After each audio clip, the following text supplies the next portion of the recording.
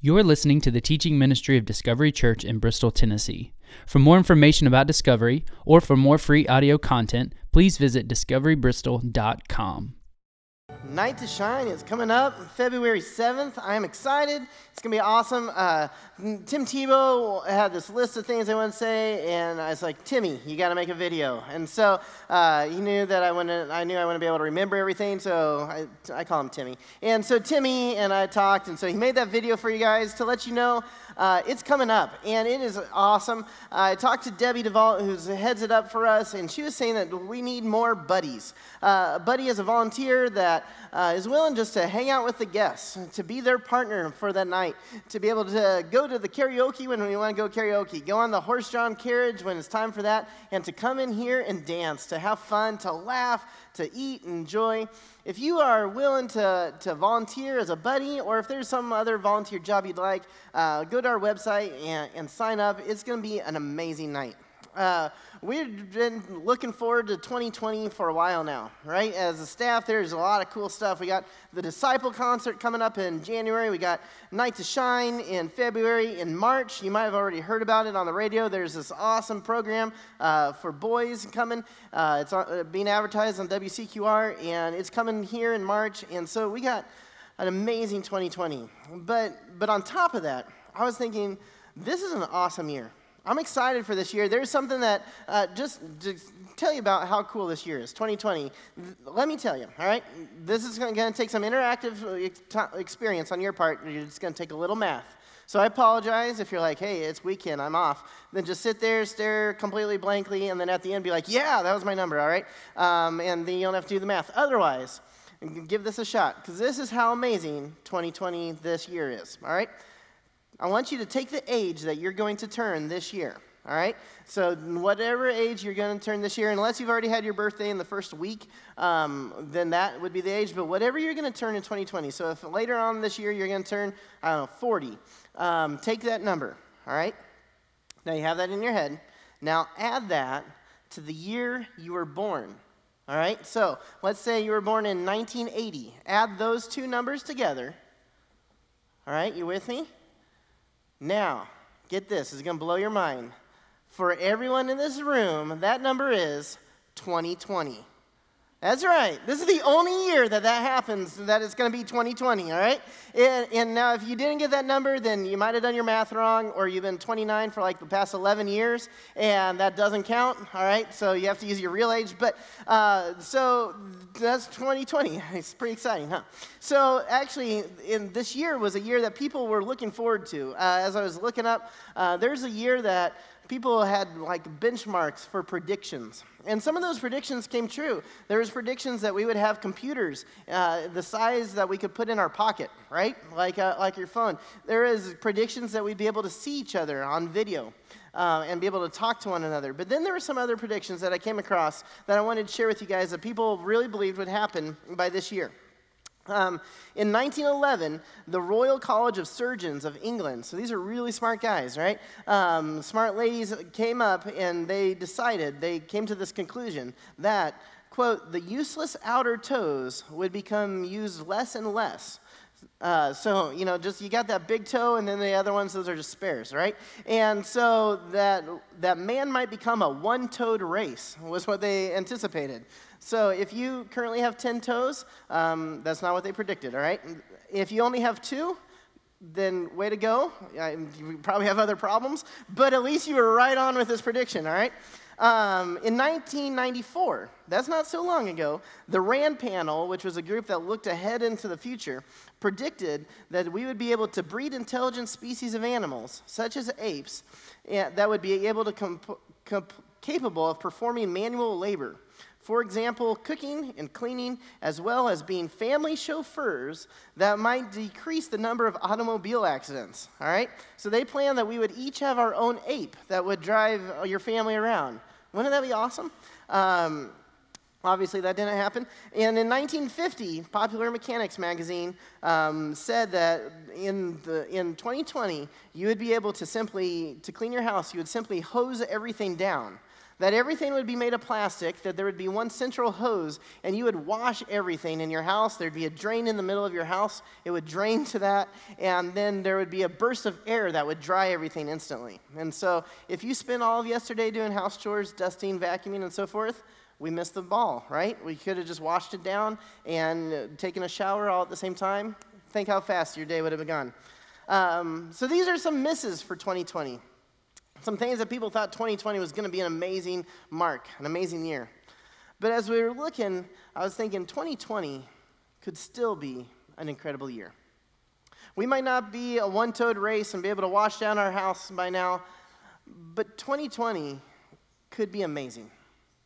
That was my prayer this week, that 2020 would be amazing and life-changing for myself and for each of you.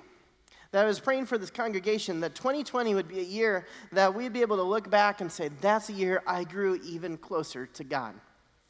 That if you're already walking with God, that you'd be able to look back and somehow be able to say, in 2020, I dug even deeper. My relationship with Jesus grew even closer, that he became even more alive to me. That maybe if you haven't had a relationship with God, that in the year 2020, you'd be able to say, that's when it all began. That's when it started. That was the turning point where my life changed. And my prayer has been this week that 2020 would be a life-changing year for each one of us. Now, for that to happen, we have to take our own, do a couple things that we're actually doing some action steps to make that happen. It's not going to happen by just walking out of here and not thinking twice about it, but it's going to happen by us pursuing God, by us pursuing the way that he calls us to live. And so that's what we're going to look at this morning. And to do so, I'm drawn to this song that my son was singing the past couple of weeks. It's a little kid song.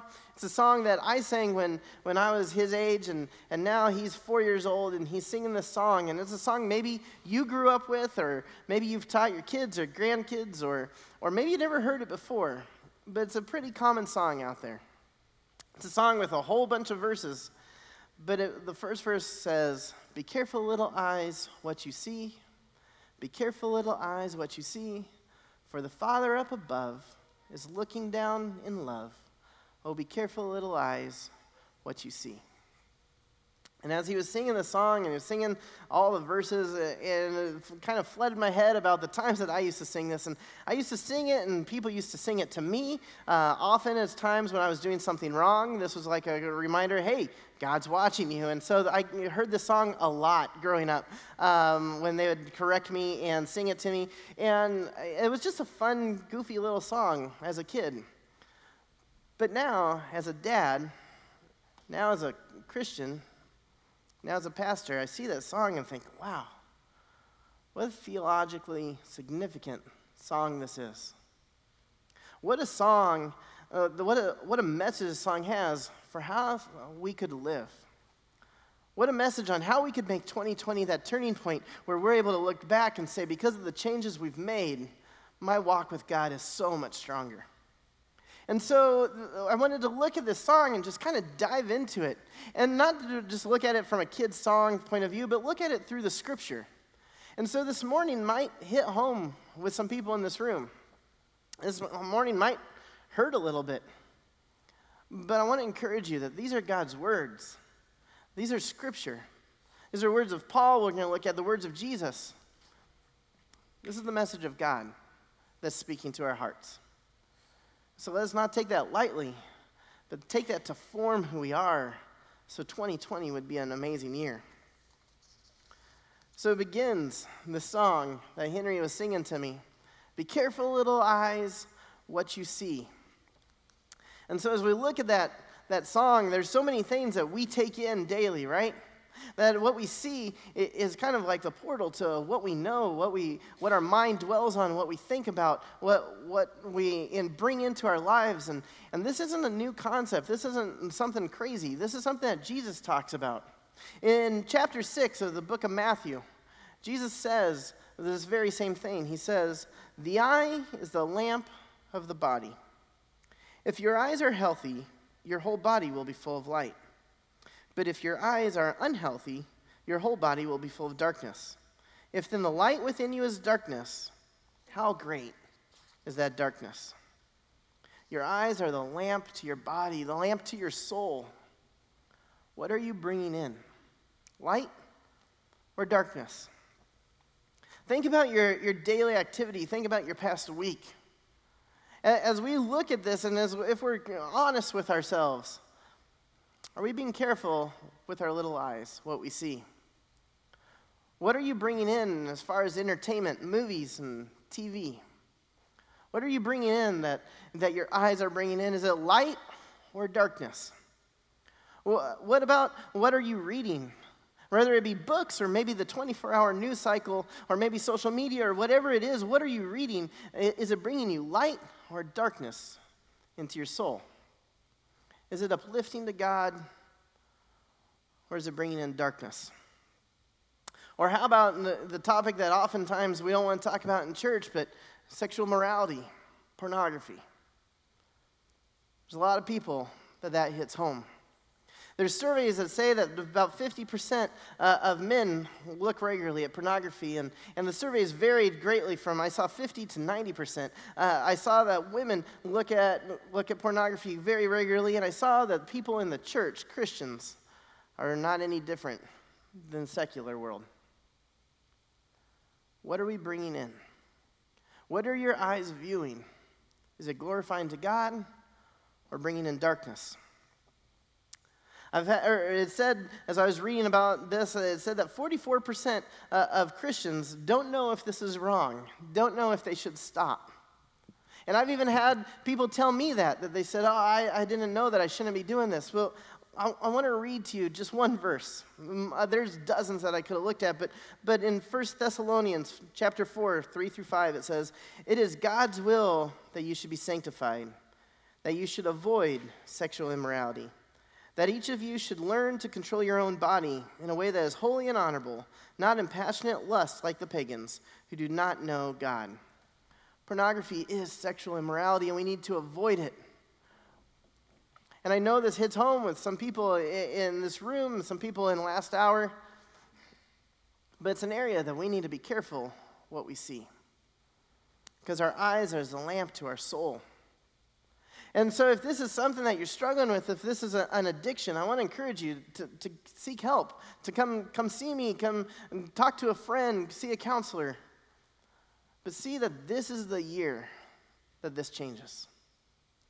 That 2020 is the year that you're able to look back and be like, my walk with God expanded and exploded because I was careful with what my eyes could see. So the song continues. Like I said, there's many verses. One of the verses was, "Be careful, little tongue, what you say."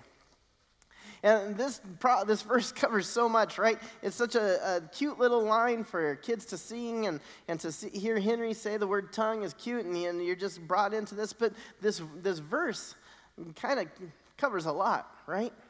Be careful, little tongue, what you say. Be careful, little tongue, what you gossip, what you slander. Be careful, little tongue, what you say, the foul language, your crude jokes, the abuse, the intimidation. A little tongue, what you say, might hit home with someone in this room. Is your tongue bringing glory to God? Is what you say bringing him glory? Ephesians chapter 4 says, "Do not let any unwholesome talk come out of your mouths, but only what is helpful for building others up according to their needs, that it may benefit those who listen." So what you're saying, building others up. Or maybe this verse, Jesus is addressing the Pharisees, and the Pharisees are critical of his disciples and saying, why are they not following the rules that we've set aside, that they're getting defiled because they're not following this. And Jesus says this very thing. He says, Jesus called the crowds to him and said, "Listen and understand. What goes in someone's mouth does not defile them, but what comes out of their mouth, that is what defiles them." Be careful, little tongue, what you say. If you're doing an honest assessment of this past day, past week, has your words been defiling, or has your words been building others up? Your words in times of joy and times of anger. When you're angry that person cuts you off, what are the words that come out of your mouth? When you're frustrated with a coworker and you're tempted to talk behind their back, what are the words coming out? Maybe in the midst of anger, whether you're out at work or maybe at home, the words you say to your spouse, the words you say to your kids, the words you say to your roommate or your friends, are those words that are defiling or words that are building others up? What are our words speaking? I see it all the time. I talked to someone a couple of weeks ago that shared that their brother doesn't go to church anywhere because of the things that were said to them at church. That they were criticized because they had a tattoo. And someone thought it was their duty to come and tell them how bad they were. And while I feel like that's theologically incorrect, that's not even the point. The point is our words building each other up? Or are words, even as Christians, tearing each other down? We need to glorify God with our words. To be careful, little tongue, what you say. Another verse in the song is, be careful, little mind, what you think. And this one hits home for a lot of us. What is your mind thinking? And while it could look at many different thought things, it could look at lustful thoughts and revenge and anger and the things that we're focused on, and also for a lot of people, what is your mind thinking about yourself? Be careful, little mind, what you think. So often we think, I'm not good enough. I messed that up. No one will ever forgive me. I'm stupid. I'm a failure. What is your mind thinking? Because that is not glorifying to God. Paul addresses the church in Philippi about this very thing, about their thoughts and about what they're thinking. And he builds this book of Philippians, and chapter 4 is kind of the culmination, and it kind of sums up everything he's covered in the first 3 chapters. But in chapter 4, he says, rejoice in the Lord always. And I will say again, rejoice. Let your gentleness be evident to all. The Lord is near. Catch this. Do not be anxious about anything, but in every situation, by prayer and petition, with thanksgiving, present your request to God. And the peace of God, which transcends all understanding, will guard your hearts and your minds in Christ Jesus. Do not be anxious. Let go of that worry and that fear that we have, and those times where you're tied up in the anxiety and you're tied up in fear and you're tied up in worry. Present those requests to God. Basically saying, when the world grabs hold of your mind, turn your mind to the Lord and give it over to Him. And the peace of God will guard your heart. This word for guard was an idea of a garrison, of a group of soldiers that would protect a city, and Philippi was a garrison city. And so as he writes this letter to the Philippians, they had a very, very vivid idea of what that looks like. And I want to just, for us to be able to capture that they hear this and they hear that it will guard your heart.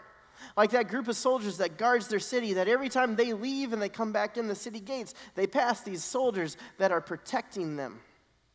This is what God will do to our heart as we give our thoughts and our worries and our anxiety over to Him. He continues on, Philippians 4, verse 8. Finally, brothers and sisters, whatever is true, whatever is noble, whatever is right, whatever is pure, whatever is lovely, whatever is admirable, if anything is excellent or praiseworthy, think about such things. Whatever you have learned or received or heard from me or seen in me, put into practice, and the God of peace will be with you. Kind of give us an outline of what to think on. That if we were to say that 2020 was a turning point in our life, maybe it's a turning point because we started focusing on the right thoughts. Not focusing on what the world's telling us, not focusing on the dangers out there, not focusing on what's the lies that Satan has told us, but focusing on what is true, what is noble, what is right, what is pure and praiseworthy. To focus on what is true. Satan is the author of lies.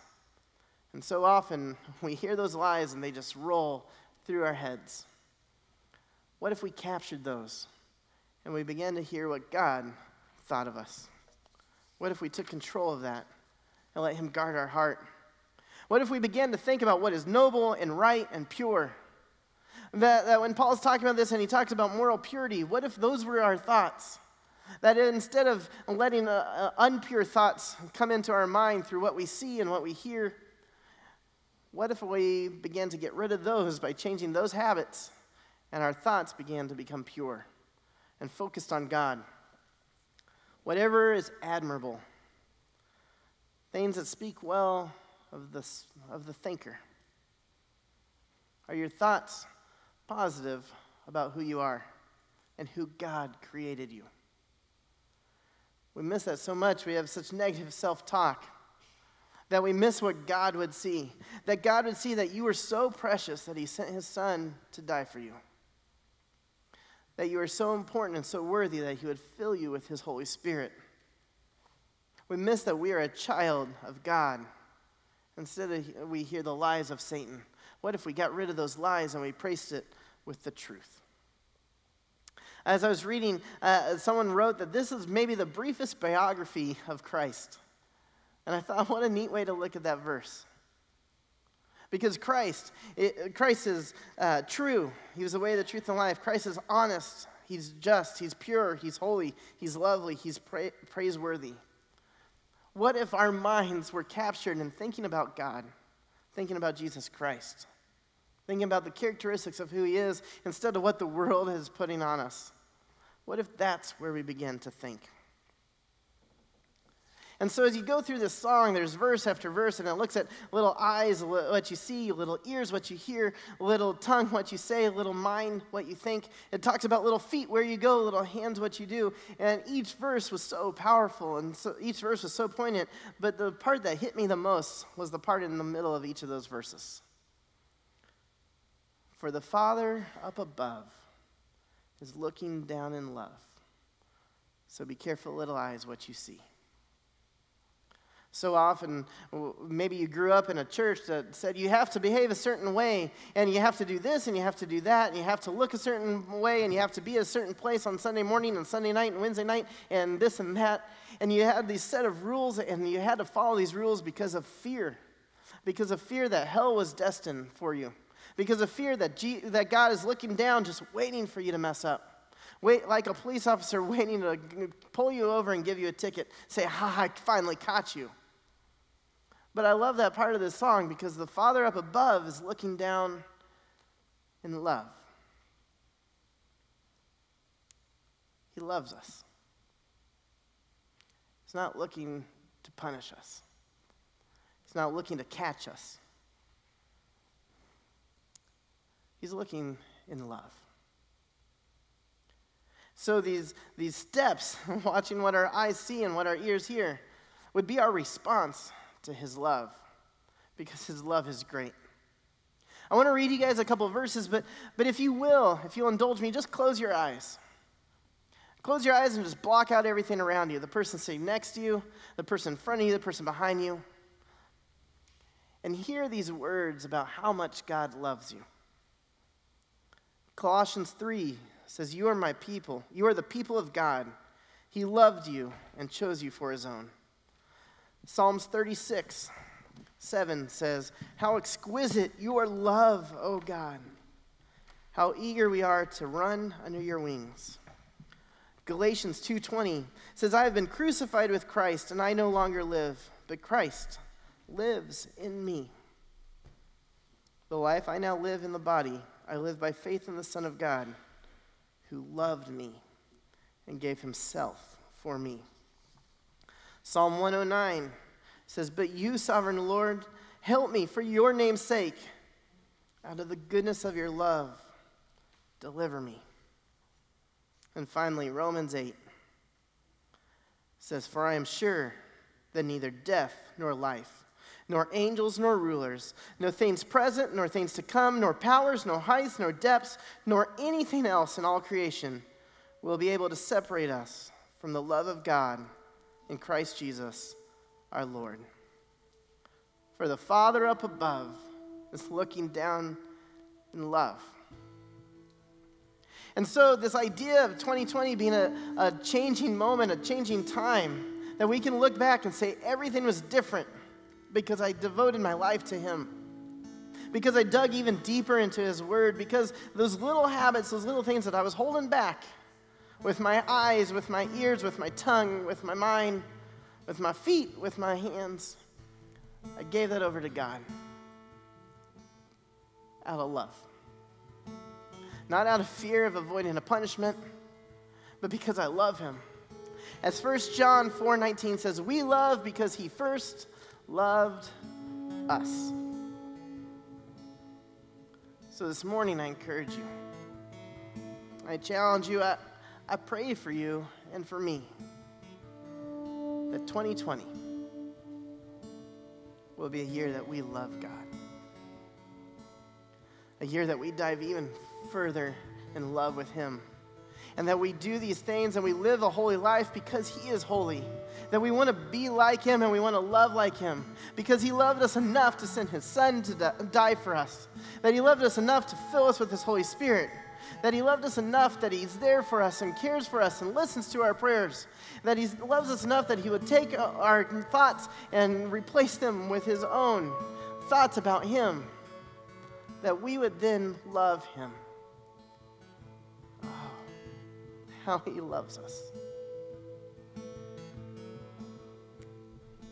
So this morning, may I pray for you that we could love him as he loves us. God, I pray that this year we can come to you in love. That we would come to you and just grow closer to you. That we'd be able to look back and say, I didn't know how much closer I could get to God, but I did. Or maybe, God, there's people that are not close to you right now that they would say this was the turning point, the life-changing point, the eternity-changing point where I began to love you because you first loved me. God, I thank you that you are above, looking down in love. And God, I pray that we can love you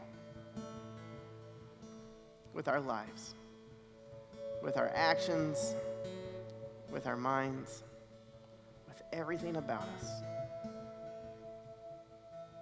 That we'd be able to love you because you first loved us. In your name.